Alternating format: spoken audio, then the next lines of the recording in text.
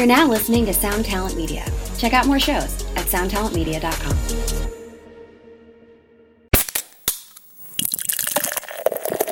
Oh my gosh, our house is just full of so many things. Yeah. So I think not just, and the label is still together. We're still doing it. We're just kind of doing it like more part-time instead of full-time. I was really pushing it full-time for a while, and then I realized, I could make a lot more money doing art like what I was doing. And I'd rather, it was kind of just killing the excitement for me a little bit too. So I realized that I was happier doing music myself rather than supporting other bands, which I also enjoyed that experience of helping other bands, break out. And I still completely will do that, as part-time, but I didn't want to do it like full-time and miss out on making music. So that was like, I was doing everything all at once and I was kind of getting burnt out. So I just kind of, took a step back and focused more on what I love, which is making the music. Hey, what's up, Vox and Hops heads? I'm Matt, the vocalist of Cryptopsy and the host of the Vox and Hops Metal Podcast, brought to you by Sound Talent Media and Evergreen Podcast, where I sit down with fellow metal musicians, talk all about their lives and music while sharing killer craft beers. I hope you had a killer weekend. I most certainly did. This Vox and Hops episode is presented by Heavy Montreal. Heavy Montreal are Montreal's premier metal promoter, and trust me when I say this, if you are ever in Montreal and you are looking for a killer metal show to go to, well, Heavy Montreal will have you covered. I'm beyond stoked to have Heavy Montreal behind the Vox and Hops Metal Podcast. Did you get a chance to check out the brand new Cryptopsy song? I hope that you did. It is now available on all streaming platforms. It is the first single coming up from our first album in over 10 years called As Gamora Burns. I am so excited to finally talk about the brand new Cryptopsy record that's coming out on September 8th via Nuclear Blast Records. Do it. Go check it out if you haven't yet. If you have, check it out again in abeyance. It's available on all streaming platforms. Now, before we jump into today's episode, I'd just like to ask you to follow the Vox and Hops Metal Podcast on the podcast platform of your choice. But more than that, I would love for you to tell a friend about the podcast. To someone in your life that just loves extreme, brutal death metal, well, you should absolutely let them know that the podcast exists. You could tell them that there are over 400 episodes where I sit down with some of the world's best extreme metal musicians. We talk all about their lives and music while sharing killer craft beers. If you would encourage one of your brutal metal heads to become a brand new Vox and Hops head, that would be something that I would truly appreciate. And today on the podcast, I'm very stoked to be with Mallika Sundaramurthy of Unfathomable, Ruination, and Emasculator. Get ready, everyone. This is Vox and Hops episode number 422. I warn you, what you are about to hear is very disturbing indeed. Hey, what's up, everyone? Today I'm very stoked to be with Mallika Sundaramurthy of Unfathomable, Ruination, Emasculator, used to be an Abnormality. I am very, very excited to be with you. I've been following you for many years. Many fans have wanted to have you on the podcast. Here we are finally now hanging out. How are you doing? Hell yeah, I'm doing really good. I'm honored to be on the show. Thanks for having me. We're working on something very secretive, but we can't talk about that. So we'll talk about a whole bunch of other things. First off, let's just jump straight into it. This is Vox and Hops, where I hang out with my fellow metalheads. We talk all about their lives and music, and we enjoy killer craft beer. So what beer do you have on your side that we're going to be sharing virtually today? Okay, so this one is a Czech-made beer. It's Mouflon, and it's the red ale 13%. Ooh. But the 13% isn't about alcohol. It refers to the amount of hops in it. It's, as you know, in Czech Republic, if you know about that. Or grains or hops or something. I remember I was playing a bar in Czech once, and there was this percentage thing. We were all like, oh my God, we're going to drink that. And we were crushing this beer all day, and we were like, I'm not drunk. It's Yeah, usually in America the percent refers to the amount of alcohol, so or in Canada, but this refers to the texture of the beer. But it is a strong beer. I was warned to be careful with it. So, and this is my first time trying this one, actually, so we'll enjoy it together. Hell yes. I asked my husband, Serge, to pick out something special for the podcast, because I know it's all about beer and metal, so I didn't want to just drink anything. So this one is supposed to be good. I'll let you know as I'm drinking it. Well, cheers to Serge for being your sommelier, your beer sommelier for this special occasion. On my side, I am drinking something new that I've never had before. It's from Le Relais Boreal. Now, Boreal is a massive brewery here in Quebec. one of the biggest micro breweries. They're like borderlining on not being micro anymore, but they basically put out the first red ale in Quebec back in the late 80s, and everyone thought it was like something was wrong with the beer, but it was just a red ale, Now they've just expanded and started doing a bunch of haze over the past few years. Now they've opened this new establishment called Le Relais, which is a very, very small tap room here close to my house in Montreal. And Gabriel, who was on the podcast in the past, basically set up his little experiment shop in this place, and he makes any beer that he wants because it's so tiny. He can do small batches and turn them over, and they finally started like putting them in branded cans because they were just in white cans for the past year. And here is this one. This is their double IPA Galaxy, so it's 100% Galaxy hops, 8%. I'm going to crack this, and Mallika, I'd love to hear about your very first beer. My very first beer oh my God. I don't remember, but I remember the first drink I ever had was like Mike's Hard Lemonade. Hell yes. In high school. Yes, we had something similar up here in Montreal called Tornade, which is tornado. Cheers. Cheers. That looks gorgeous. Ooh, gorgeous nose. Oh wow, this is really good.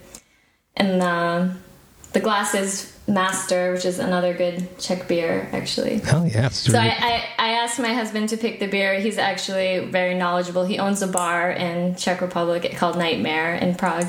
No way. So he was a good guide for me in terms of the beer. So, that's cool. So next time I'm going to Prague, I'm going to Nightmare. Oh, yes, please. You have to. You'll be our guest of honor. I would love that because I have been to a metal bar in Prague, and you're probably going to know Hell's Bells, I want to say. Hell's Bells, yeah.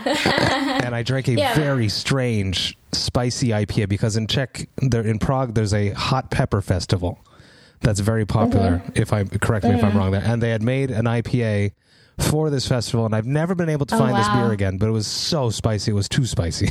Okay, I'm sure. Yeah, we have all kinds of festivals here. A lot. I'm not aware of the spicy pepper one. That's interesting. But Hell's Bells, yeah, it's the most well-known metal bar in Prague. Yeah, I've spent some nights there. It's really fun. Yeah, our bar is about horror movies, but It's kind of like also known as a metal bar because we're playing metal there all the time. Yeah. Horror movies and metal just is a perfect crossover, as much as beer and metal, which makes me very happy. Yes. So take me back to that first Mike's Hard Lemonade. What was the story behind that? It's embarrassing. Oh, just, friends from high school and, the first drink and, hanging out with my buddies. And like, that's what they gave me, my older, more experienced friends. They're like, for your first drink, you should have something fruity. Here you go. Yeah, it tasted like lemonade, but a little different. Yeah. Then in terms of beer, I think probably the first beers, as Americans, we're having like, Coors or Budweiser, and I thought for the longest time that I didn't like beer, because that's what I was exposed to, or PBR or whatever. And then it wasn't until I moved to Czech Republic that I was like, oh, I like beer, actually. If it doesn't taste like piss water, I like it. There's a lot of really good beer. And, since I moved away, like this, independent companies have really gotten more popular in the US and Canada. Yeah. So, like, I've really missed out on the craft beer movement because I think I would have loved it, if I was still in America. I would have enjoyed it all. But it's also popular here in Czech Republic, a lot of craft beer companies, too. And the classic Czech beer is really good beer. Some of the best in the world. Yeah. There's so many craft beer breweries here in Montreal that just put out Czech style beers. There's one specifically called Silo here in Montreal. And there's actually like a whole pilgrimage that happens. A bunch of Quebec brewers do that. They all pilgrim to Czech Republic to like apprenticeship underneath these classic Czech brewers. So, and then they come back and they definitely don't steal Czech yeast. They never do that because it's illegal, but they totally do. Yeah. And then fly home. Oh yeah. Okay. With this living culture, in their luggage, which they never do, but they totally do.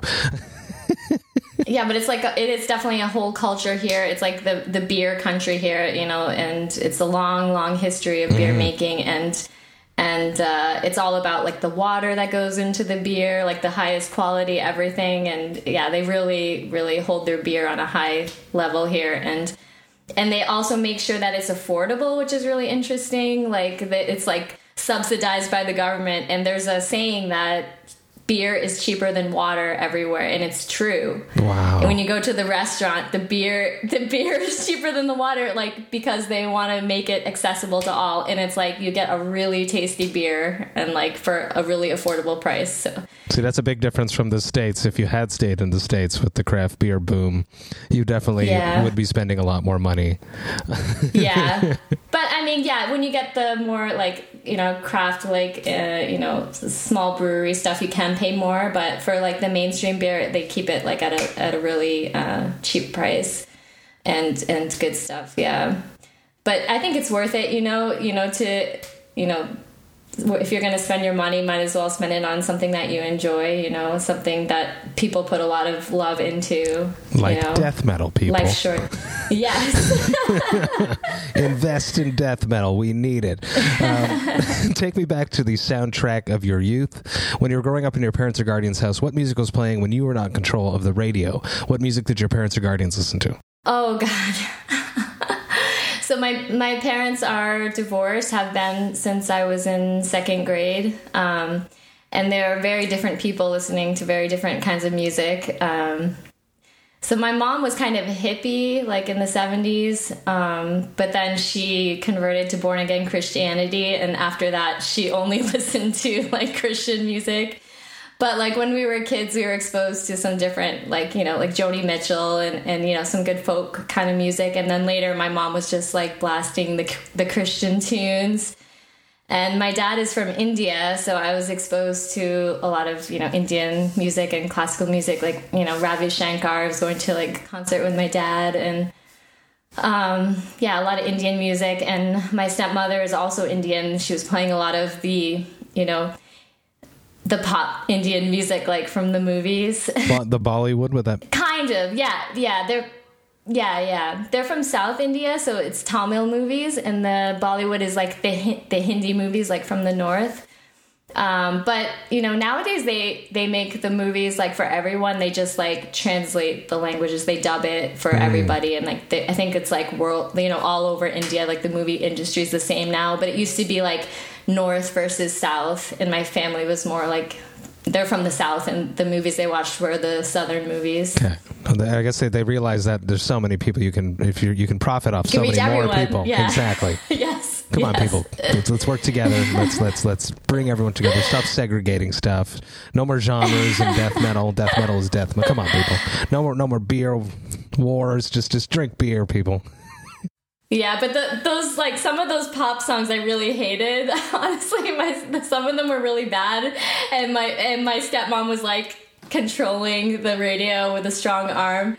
But so when I was a teenager, I'd go in my room and blast my music loud, and it wasn't really their cup of tea. But what would be the something you brought into the house that was against your parents' values, let's say? What would be the first CD or first album that really shocked your parents of this, or if it did shock them, of this new discovery of your identity, let's say?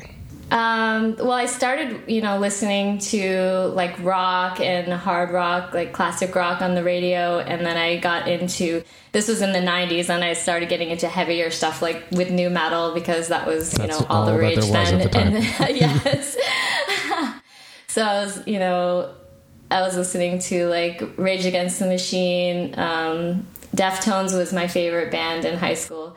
And I really liked Stone Temple Pilots and Alice in Chains. Like it was like from like 8th grade, 9th grade. That's when, the grunge movement was big, like Nirvana and Soundgarden and everything. So I started with that like lighter stuff. I really was drawn to the heavier music. And then as I discovered heavier and heavier music, that's the direction I went into, and eventually landing in death metal. Which isn't the usual route that people take, I guess, but it was like a gradual thing with me, and making friends and sharing music, sharing cassette tapes with friends. That's how old I am. That's what we had to do. That's the only way you could discover music. It's really crazy. The world is so different now. But yeah, we were giving each other, oh, you got to hear this. We'd take it from the CD. Like first it was like tapes, right? But then I would carry home this tape. Yeah, and then when CDs came out, then we would like dub it from the CD to a tape Yes. and give it to your friend, like, oh, I recorded this, or you know, burn a CD for each other, like Burning later. CDs. Yes. Yes. Going from high school to college, that's what I did. I'd have, like, you know, burn CDs for friends from the actual CD, and then get CDs from my friends, and that's how we shared music. That was before Napster, and like as Napster was coming out, but I wasn't into Napster. Like, it was beyond me then, and I didn't want to do the whole illegal thing, so I let other people give me stuff from Napster, but I didn't delve smart. into that. That's smart. Let them get the viruses. Yeah, and I was just and I knew it was like wrong, so I was like buying real CDs, but I was checking out other music from burned stuff that my friends were giving me. But yeah, in high school, like, I was just, you know, discovering a lot of stuff from the radio or going to shows, and as many shows as I could go to, and going to like Warped Tour and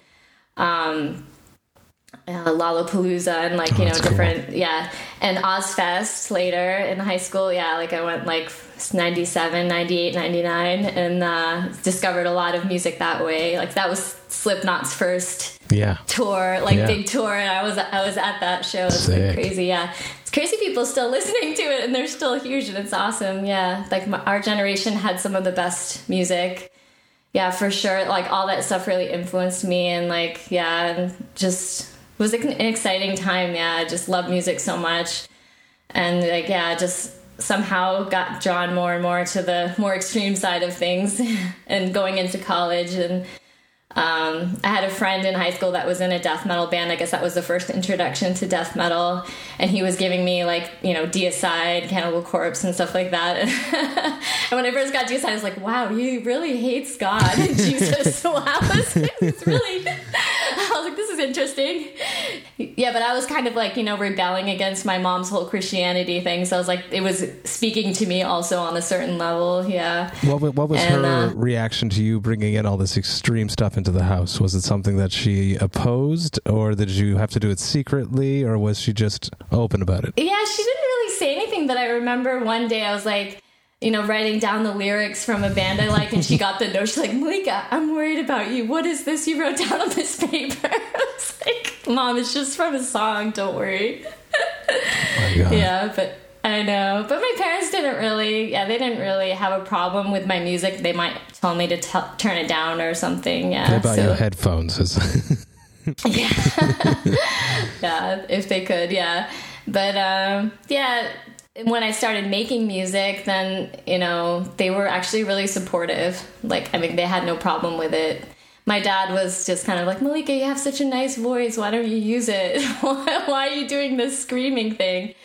But once it started going somewhere, then he was proud. He was like, good. He's like, then he would brag about me to random people. My daughter's in a death metal band. Like, that's amazing. Have you heard of them? Yeah, he's still to this day.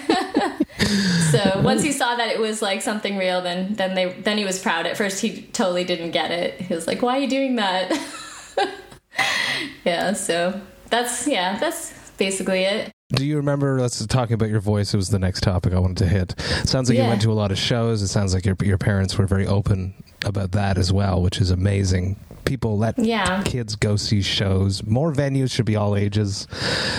It's difficult to organize, but more venues should be all ages. Young kids should be at shows. It's so much to learn at a show, so it's cool that your parents let you do that. Mm-hmm. What would be the very first harsh vocals you ever heard? Well, like, it was probably like just hanging out with that friend from high school. Like, I saw him jamming with his band, and I was like, what is he doing? Like, with his voice? How do you do that? Yeah. But like the first concert with harsh vocals, or I guess, like, you know, watching Ace Ventura, Pet Detective, right? When Cannibal Corpse was in it. I was probably like 12 when that came out, and I was like, what is that? Yeah. And I was like, I don't know what that is, but I don't think I like it. And then later I discovered that I do like it. But yeah, it was probably the first exposure to death metal and, you know, MTV or whatever. Yeah, whatever. I used to like just love watching MTV music videos. Just, you know, I just, you know, from a very young age, just love music in general. At first it was like rock music and hard rock, but then metal. Yeah. At what point did you start experimenting with your voice? You mentioned that your father said they have such a beautiful voice. Were you a singer? Were you in a choir before? Is it something that were you in theater? I'm basically just saying all the things that I did in high school, but before I started screaming. So talk to me about the evolution of your voice, basically. Yeah, when I was really young, my parents put all of us kids into singing lessons. Like I grew up with 3 siblings, so there was 4 of us, and we were taking classical singing lessons and doing concerts that way. Really? Yeah. So I was, trained as much as could be singer, and then later I would do chorus in school. Yeah. And much later, when I was growing up, I took some opera singing lessons just to get better with, to help with the metal singing too. Yes. A lot of people don't think that, right? A lot of people don't think that it would work and it would, the lessons would cross over, but that's not true. No, it did. And as having had experience with singing, I knew that the better I got with my clean singing, the more it would help with metal singing too. And, I know that the singing from the diaphragm is hugely important, and who better than opera singers? Exactly. They sing without a microphone, and they're just some of the most impressive vocalists ever. And in college, I had a friend who was an opera singer, and I was just enamored with her voice and her abilities. So I started with her. She gave me a couple. I sit next to her at a party and be like, by the way, how do you? Oh yes, yeah. Teach me, and so I did, a couple lessons with her, and she's like, so you're a soprano? I was like, wow, it's cool. So I kept going, and then I started taking lessons with, more full-time with another opera singer for like a year or something, until I don't remember why it stopped, but she moved away. That's why the teacher moved to New York City, so I was in Boston. So that's why I stopped taking lessons. But by then I had a pretty good foundation. So I was like, okay, I got a lot out of this. I'm going to for now, keep doing the metal thing. Apply those techniques to the extreme vocals. Do you remember that first time that you screamed and you were like, oh, I'm good at this? Or there was a potential of being good at it? Because we were rarely good right away. People are rarely good right away. Yeah, no, I'm going to admit that I sucked in the beginning, and most people will suck. And it's just, you have to have an interest to keep going. Yeah. So back then, I was a teenager, and, I had just discovered what death metal was. And I was just had a huge curiosity about it. And I was a singer, I liked singing, and I was just curious, like, how do you do that with your voice? And I only knew only in chorus. You were never in a band doing clean vocals. No, but I had interest in being in a band. Like, I think since No Doubt, I was like, in Gwen Stefani, I was like, oh, I totally want to do this like her. Like, I was like in 8th grade or something. I was like, oh, this is amazing. And then I started fantasizing about being in a band. I think from then, and then later as I liked heavier music, I wanted to do, a heavy band. And I was in high school, I was trying to find other people to jam with, but it never really panned out. I did jam with some friends from high school. We were going to do a talent show together, and we covered a Deftones song together, and we were going to do it in the talent show, but then they moved the date of the talent show, and I already had tickets to Woodstock 99, so I had to make a choice. Naturally, I went to Woodstock 99. Absolutely, I agree. What Deftones track were you going to cover? It's from Adrenaline. Okay. There was Bored that kicked it off. There was 7 Words. It was 7 words, yeah. Oh, yes. Yeah. I'll never be the same. Breaking Decency. Exactly. Don't be tree trunk. Don't fall on my living root. Yeah, it's funny how we remember all that stuff. And, yes. Yes, it was 7 words. That's it. It's just been a minute since I've even thought about that. Yeah. Oh, yeah, that was it. That makes me happy that I'm bringing you back that far. Oh my gosh, yeah. So I was totally into the new metal thing, but it was huge back then, and I had the kickwear pants. Oh my gosh, they're they're back now. They're back. It's so weird for me to be seeing it everywhere. Everything is a cycle. Hopefully, extreme death metal. It sort of seems like it's back. So I'm just going to keep riding the wave right now. It is. It's really popular right now. Yeah, I'm surprised. And it kind of never went away too. Not for purists like us that are really involved in the scene, but in the popularity aspect of it. Yeah, in terms of young people getting into it. Bands like yeah. Undeath, sang with Sugabog, other bands such as that, all these bands that are just popping off right now, packing rooms. Yeah, very cool. Good for them. Yeah. It's very cool. Very, very cool. You know, these days I'm very much more into, you know, death metal and brutal death metal, but you know, from time to time, I might pop in a Deftones album or something. Reminisce, yes. Nostalgia is beautiful. Yes. Beautiful. That's why you have a horror-themed bar, because nostalgia is beautiful and very, very powerful. So as your voice is evolving, you start doing harsh vocals. You continued taking voice lessons to become a more proficient death metal vocalist, extreme vocalist.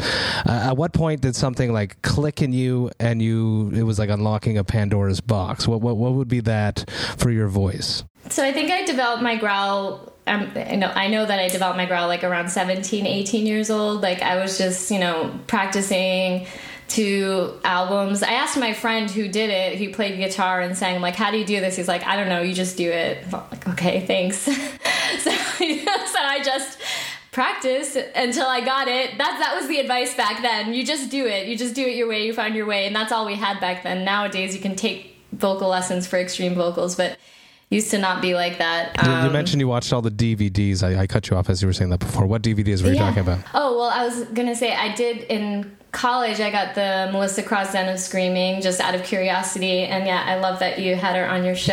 Yeah. So that was also influential. So nice. A lot of really good tips in there, you know, about, just like how not to mess up your throat on tour and things like that were very helpful. Absolutely. But that was already after I had been doing death metal vocals. It was just like another good tool in the tool bag. There must have been things that you were like, oh no, I'm already doing that. So it's like reinforcing that you are doing the right things. Yeah, and like good, like, you know, the classical music techniques I had already learned, you know, but like a lot of good common sense things, like not talking over other bands and like, and I really loved her warm-up too. Yeah, like I still use it too, honestly. Yeah, we should warm up together. That'd be fun. Yes. Her voice is like soothing, like on tour. It just like gets you in the zone.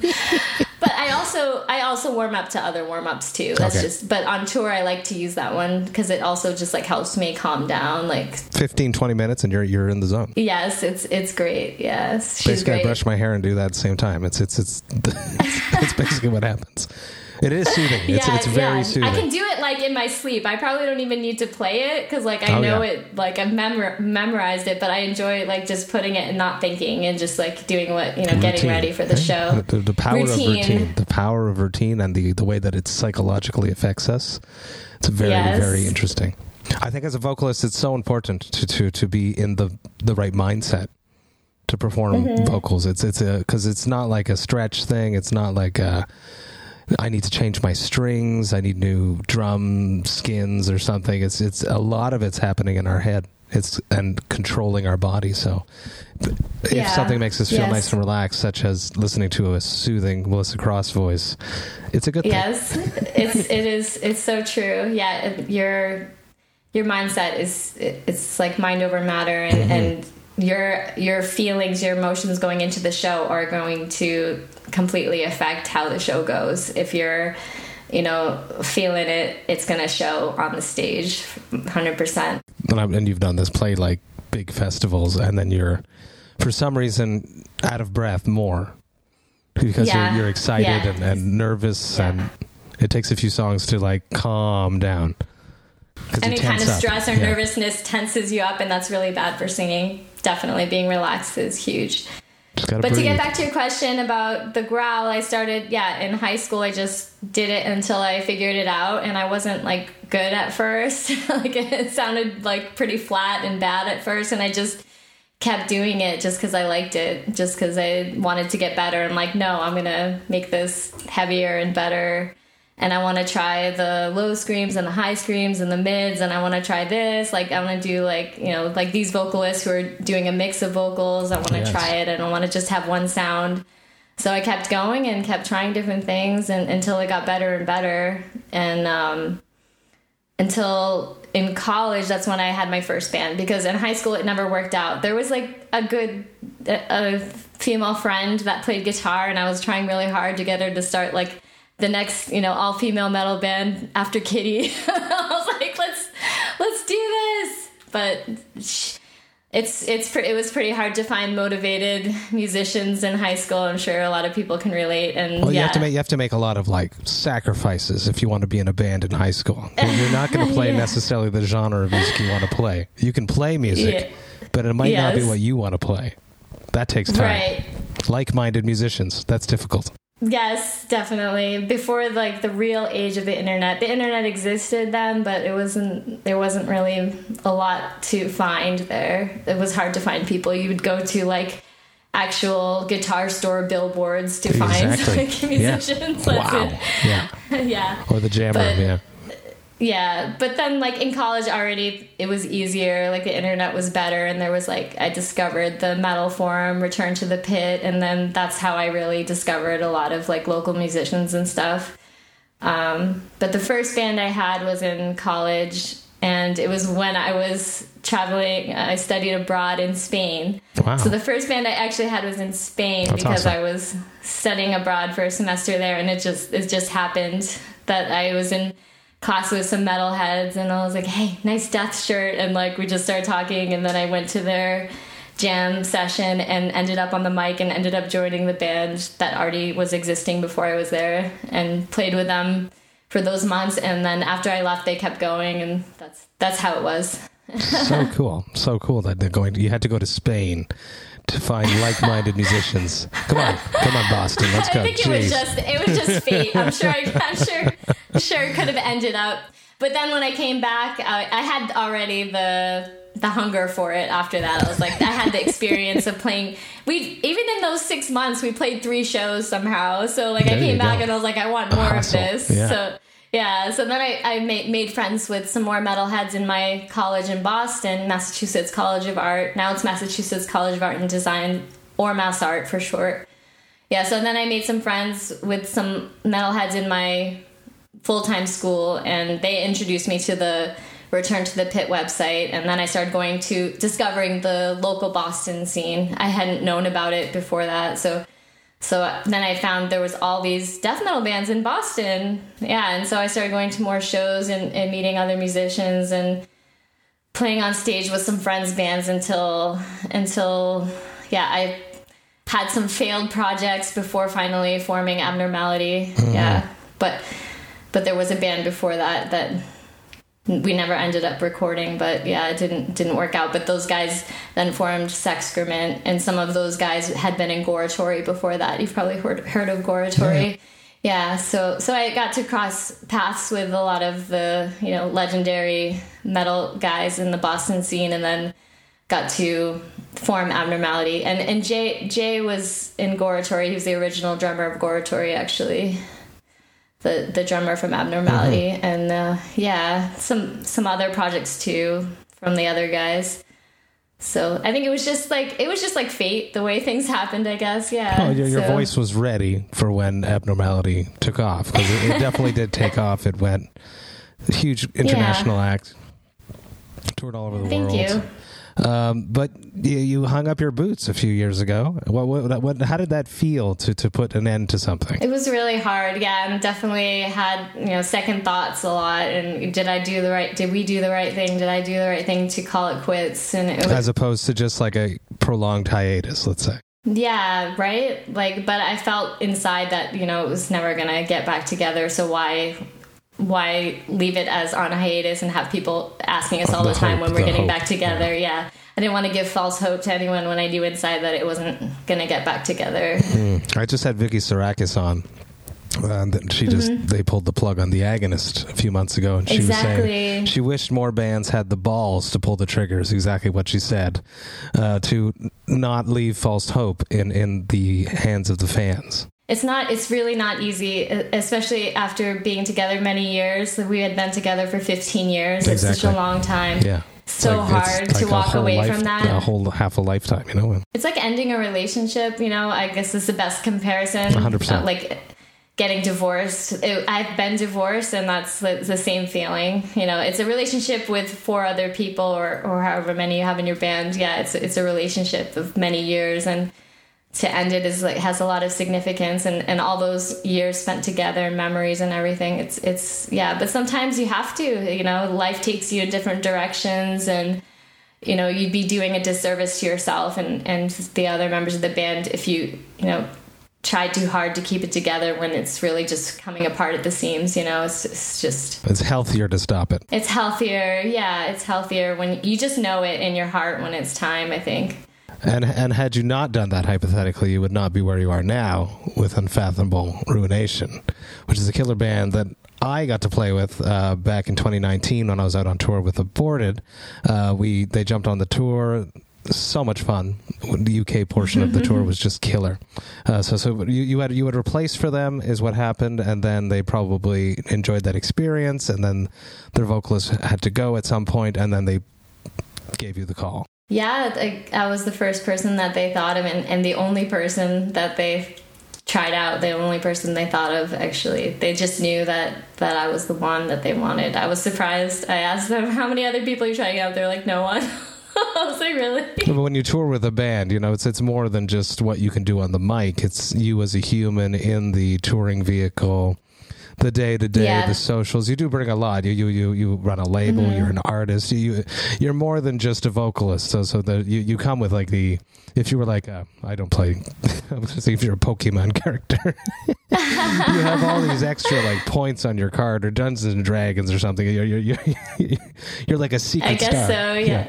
Yeah, I guess so. I bring a lot to the table, I suppose, and it helps that we were friends beforehand. Yeah, mm-hmm. It helps. You know, what better than having one of your friends in a band with you? Absolutely. So we had already been friends for years. We'd hung out, we'd partied before, and we just got each other. Like, we had the same taste in music. It just made sense. Yeah, for me, it was a no-brainer. Like 100%. They asked me, I was like, this is like probably not really good timing, but yes, like I'm gonna figure this out. I'm gonna make this work. I have like 2 young kids, but I really want to do this, so we're gonna make it work. Yeah, so we made it work. Yeah, and it's going really well. We dropped a killer single, and I hope there's more music coming.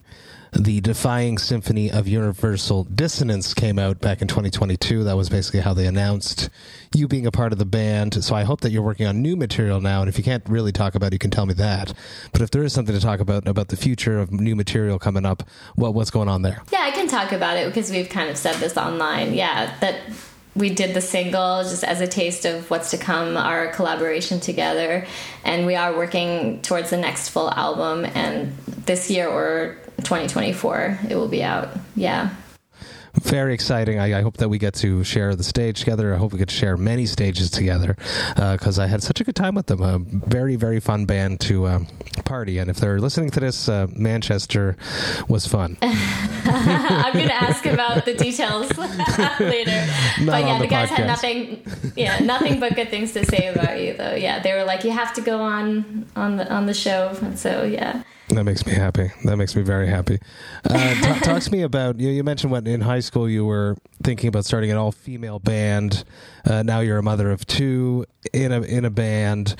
Talk to me, what is the worst, stupidest question, and I hope it's not this one, that you've ever received because you're a female extreme vocalist? I mean, it's the one I get all the time. What's it like being a girl in a metal band? It's like, what's it like being a man in a metal band? Like, exactly. What kind of question is that? Like, I only know what being a woman is. Like, I can't... It's like, it feels like being in a metal band. Like, what's this question supposed to ask? What's it like having a vagina? I don't understand what you're asking. But I get that question all the time. But, I try to answer it. But yeah, it just is what it is. Eventually, it's not going to be such a big deal. No, there's more. There's so much more prominent now. Amazing. It's already much better than it was, and I celebrate it, because when I got started playing in death metal bands, I was very often the only woman, and on tours with 3-4 other bands, and I was the only woman amongst like 20 dudes, and I didn't like it. Anytime there was like a woman at the show, I was like, be my friend. Oh my God, give me a hug. I need the female energy. It's like totally like too much testosterone all around. I really love that there's so many more women involved and so many talented women involved in the metal scene now, and I love it. And I just hope that eventually it's going to be like 50-50 and it's going to not be a big deal at all, because women love metal, have from the very beginning been involved with metal. There's so many awesome female musicians. Unfortunately, so many have been discouraged, and, you know, it's really sad, like, how, you know, sexist the scene can be. And I'm glad that it's getting more and more balanced and it's becoming less of a big deal, for sure. Everyone screams, both boys, and baby girls. You know, it's a thing that humans do. They cry and they scream. So a lot of people don't think, like, oh, that's a girl. How can she do that with her voice? It's like, we can all do this with our voice. It's just about practicing. Right, and it's like the demon voice, the metal voice. It's not really the male voice either. It's not male or female. It's like the monster voice. Exactly. And there could be a female monster or a male monster, and it's the same thing. It's like, it's not a gender thing. And then with sure. like massive bands, I've said this about deathcore vocalists, with what Will's doing now on social media and the prominence that they have in the scene and social media. There's going to be a lot more really talented vocalists coming up, but the same thing is happening on the other spectrum with Courtney from Spirit Box and Ginger, Tatiana, I think is her name, prominent, just like on social media, being so cool, being feminine, but also being just slaying extreme vocals. So all these young, I hope that there's a whole new generation of young female extreme vocalists that are coming up because of these influences. Yeah, I'm seeing like young girls cover like the Spirit Box songs or Ginger songs. I love it. I love to see it. Yeah, I think they're inspiring the next generation of metal singers and metalheads. Hell and yes, 50-50. Let's do 50-50. I like that. And the parties will be way more fun. Oh my God, yeah. Who wants to be at a sausage party? Nobody. Not the guys and not the women. Exactly. So like hello, let's make it balanced. Everyone's going to be happier. Yeah. Hey, what's up, Vox and Hopsheads? I just want to take a little moment about Cryptopsy's upcoming tours. That's right, I'm talking about the Scream of Perseverance tour and our headliner dates that coincide with that tour called As Summer Burns. The Scream of Perseverance tour is kicking off at the end of May and runs all the way until the end of June. We are supporting the mighty Death to All. We are going all over the United States, and we are hitting some of Canada. So excited to be honoring the legendary music of Death alongside amazing musicians that performed on these albums. Even more stoked to be doing some headliner dates in some cities that I've actually never played in. If you are planning to come to any of these shows, you should definitely grab your tickets by going to voxandhops.com/summer, and you will be able to grab all of your tickets there. That's voxandhops.com/summer. Do it, people. Come hang out with me. Enjoy life, metal, and craft beer in your hometown. Come to a show. We're going to have a great time. Now, enough about all of that. Let's get back to the episode. Talk to me about running a label, Ultimate Massacre Productions, with your husband, with Serge. Talk to me about that, how that came together, the day-to-day of that. It's a lot of work, running a label. I know that. I thought about it myself. We've been talking about it at this exact moment, me and Christian from Cryptopsy. I keep trying to discourage him because it seems like a lot of work. So convince me it's not. So, how honest do you want me to be honest. here? It's a lot of. I know it's a lot of work. It's really a lot more work than I thought, and it's maybe I would have had a little bit more pause if I knew the reality of it.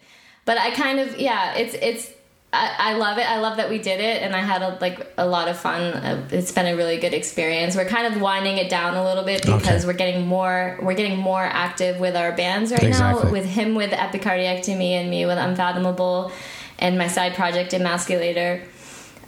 So it takes so much time. You could be doing only a label, and it would take all your time. So to be splitting it between having bands and a job or kids, and right now I'm lucky that I'm in a country where we have maternity leave, so I haven't been working the last couple of years, so I've just been taking care of the kids and doing music right now. So I'm really lucky to be in that position. But eventually I will be going back to work too, so I'll be balancing all those things. So like, yeah, we're kind of, you know, for a while we really pushed the label like really strongly. I was thinking to make it my job, and then I realized over time that it wasn't really like a big money stream. Yeah, it could be eventually, just like with a band, if you push it eventually. It's super hard. I spoke to Robin from Pelagic, and if it didn't work, it wasn't going to work, and it's hard. It's a lot of investment, right? You need to store stuff, you need to ship stuff. The day to day is. Oh my gosh, our house is just full of so many things. Yeah, so I think and the label is still together. We're still doing it. We're just kind of doing it like more part time instead of full time. I was really pushing it full time for a while, and then I realized, I can make a lot more money doing art like what I was doing. And I'd rather, it was kind of just killing the excitement for me a little bit too. So I realized that I was happier doing music myself rather than supporting other bands, which I also enjoyed that experience of helping other bands, break out. And I still completely will do that, as part-time, but I didn't want to do it like full-time and miss out on making music. So that was like, I was doing everything all at once, and I was kind of getting burnt out. So I just kind of, took a step back and focused more on what I love, which is making the music. Yeah. Your experience with the label, how does that affect your relationship with your band's labels? Like when you look at how your bands are being treated. Now you've stepped into Unfathomable, and they're already on a label. I should have written that down, but I don't remember. Willow Tip at this moment. So when if Willow Tip's listening, hello.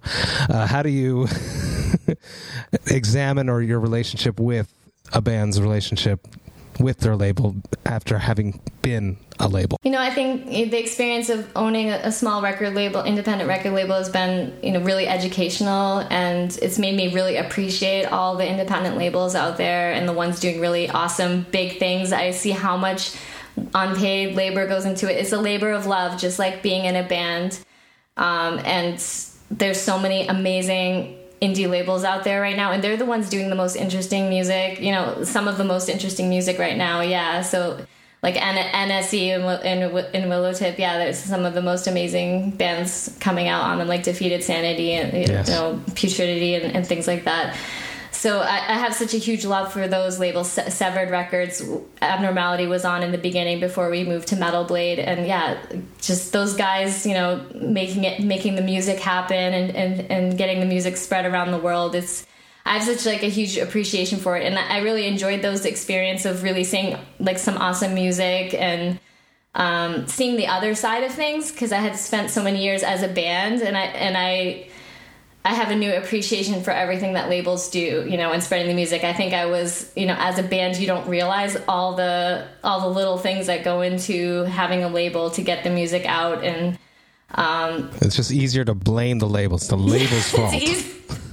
It's easy to like hate your label, and now I just like really, I have so much like gratitude for like everything that the labels I've been on have like done for us, and like the labels I'm currently on with my bands, like everything they're doing, and I can see from their perspective now, having owned a label.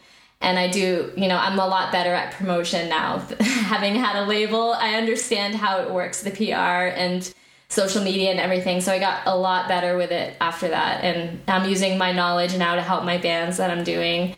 I just like, educated myself, while we had the label. We did everything ourselves, so what goes into, pressing CDs and vinyl, although we never did vinyl, but I looked into what goes into it and stuff. And the digital distribution side of things, and Bandcamp and everything. Yeah. So I see the whole picture of the music industry now, and it's so tough. Like for the major labels too, there's a lot less money to go around, since, most fans of music expect to stream music for free these days.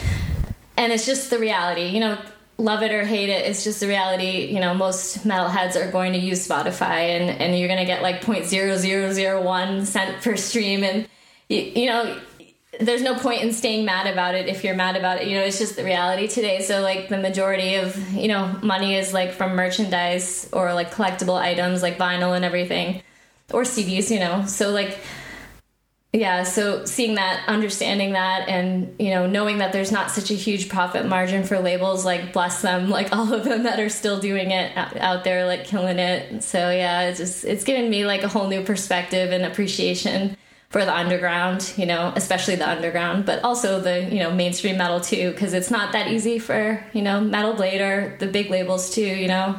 It's, like, hit or miss on some albums, some bands. They probably take a lot less chances than they would have in the back in the day, because they want that somewhat of a recoup, a guaranteed recoup. Right. I think they invest less too. Like I think it used to be like they give you like a $60,000 advance, and I don't think they do that anymore. I mean, you could buy a car. Not to most bands. Some bands maybe, but not to all of them. From experience, I'll say. I think we missed the golden days of being in a metal band, like, you know, probably with like Obituary and like, you know.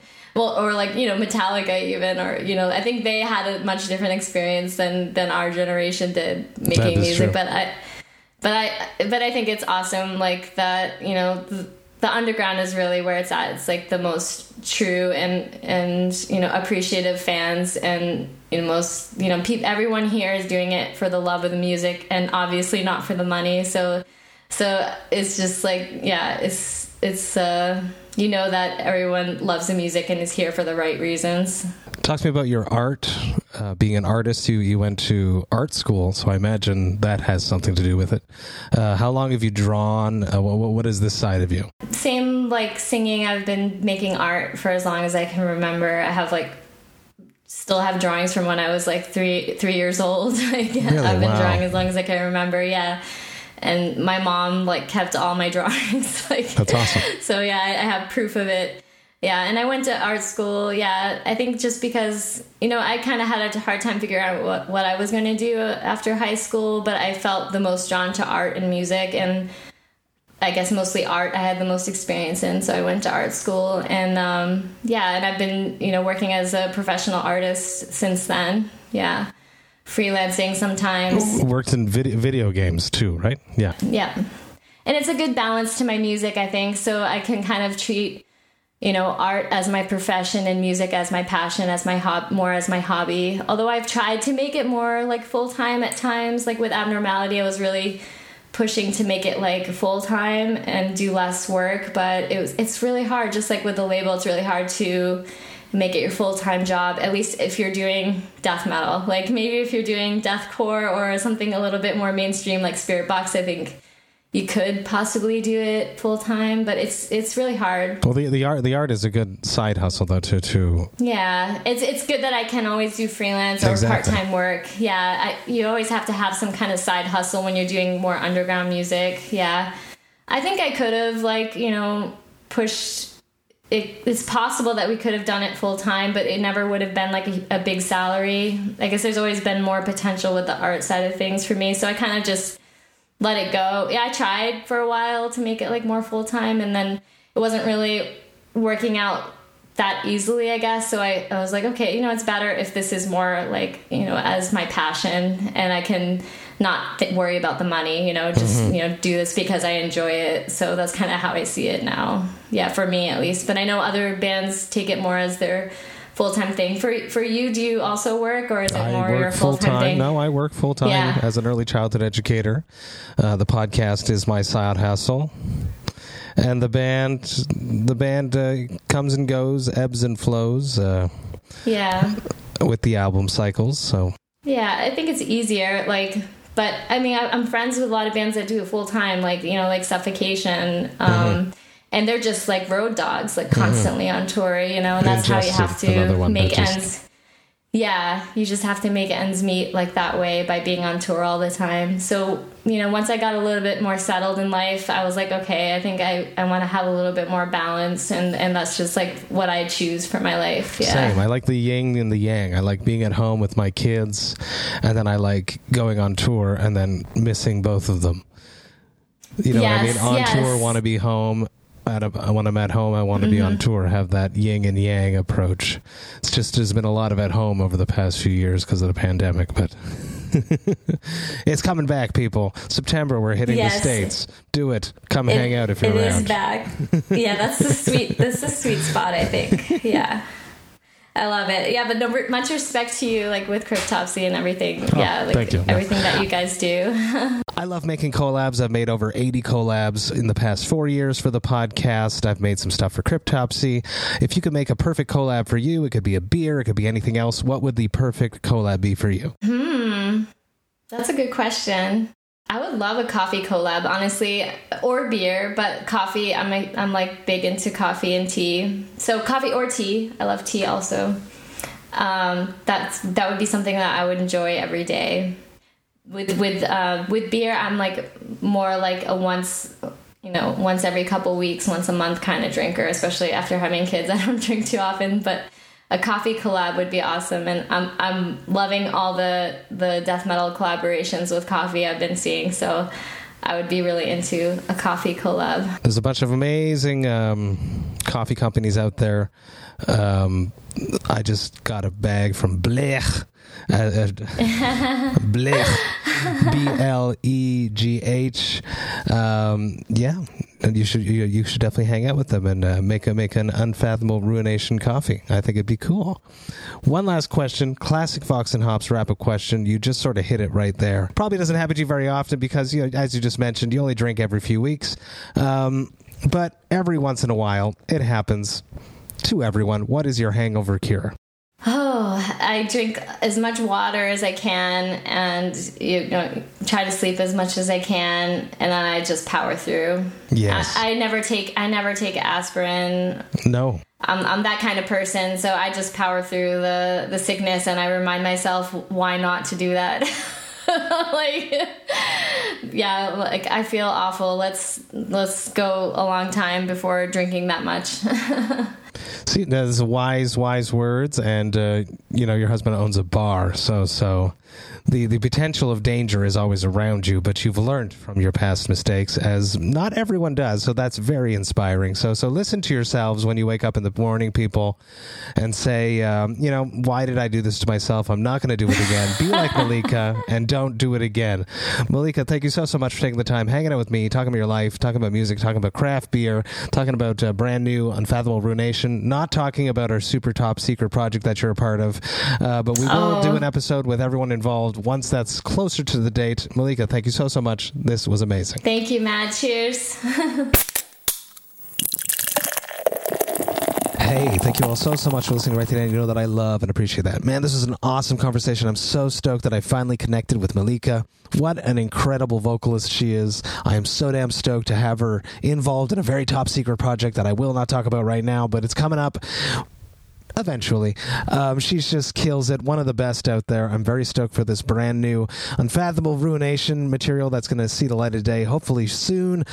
Beyond stoked that we got to talk about her label, Ultimate Massacre Productions, and everything else that we discussed. I'm beyond stoked that we are finally connected, and I cannot wait to hang out face to face. Mallika, thank you so much. You rule. Now, if you enjoyed this Vox and Hops episode, you should sign up to the Vox and Hops Metal Podcast mailing list. You can do that on my website, voxandhops.com. That's VOXANDHOPS.com. When you do that, you shall receive one email a week that contains all of the details of everything that has happened in the world of the Vox and Hops Metal Podcast. You get to see which episodes I dropped recently. You will get to see which episodes I have coming up. You will also get to hear about any projects I have in the works before I announce them to the public, and you'll be up to date on anything that's going on in the world of Cryptopsy, such as our brand new album that is coming out on September 8th via Nuclear Blast called As Gamora Burns. You will also get to see which albums the Vox and Hops album review crew have reviewed recently, and you'll get to see which albums have been added to the Brutal Awakenings playlist, which is curated by Jerry Mugg, Vox and Hops' metal architect himself. Trust me, there's a lot of stuff going on in the world of the Vox and Hops Metal Podcast, and I hate when you miss a single thing, so please do me a favor and sign up to the mailing list. The Vox and Hops Metal Podcast is brought to you by Sound Talent Media and Evergreen Podcasts. I hope you have a killer rest of the week. I have one final episode until I take a month-long break in August, coming up this Friday. But until then, remember to enjoy life, metal, and craft beer. Cheers, Vox and Hops heads.